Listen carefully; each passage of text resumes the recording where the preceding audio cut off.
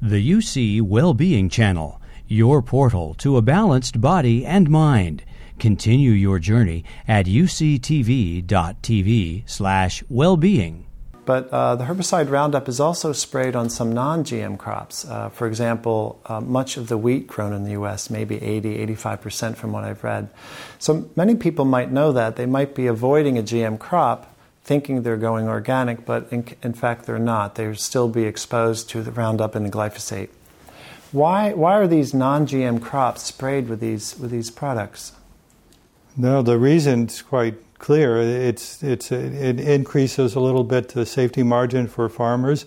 So the idea is to kill the crop more rapidly. Normally a grain crop, you would after it seeds, you let the crop dry out before you harvest it, and this takes a few weeks or some finite period of time. And if you can kill the crop very rapidly with Roundup or other herbicides, then this speeds up the process and it reduces the risk of rain and mold and this type of thing. So it's obviously not necessary. We've had 10,000 years of agriculture without this, but they found this is another way. I mean, the main goal of these companies is to sell their poisons, right? And this is the history of most of these biotech companies that produce the seeds is they're chemical companies, and the idea is to sell these chemicals.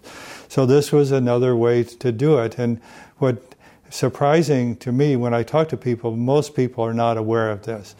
And so essentially any grain crop that's not only here but in Europe and other places, and things like sugarcane, South America, Central America, these crops are sprayed before harvest with Roundup or something similar to kill them. And this is certainly at the present time the highest source of exposure to glyphosate.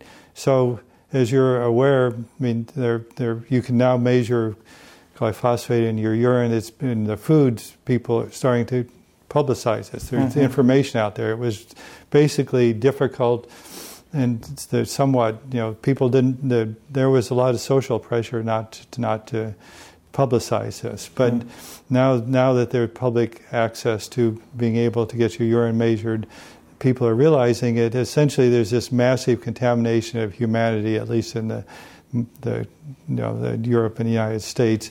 Essentially, everybody has got this in their blood, in their body at quite high levels, and that's much less, about tenfold less in Europe and the United States. But even like myself, I had myself tested, and I have like a fourfold over the European limit that's in their drinking water, like 0.4 parts per billion, which is tenfold lower than the U.S. thing. So basically, everybody has this in their system, and it's probably the most massive chemical contamination of the human population ever. I would say much worse than DDT or any of these other things. So the question is whether that's relevant or not. And this has been the big issue, in this debate, is whether these low levels of glyphosate which have been shown to be toxic and probable carcinogenic,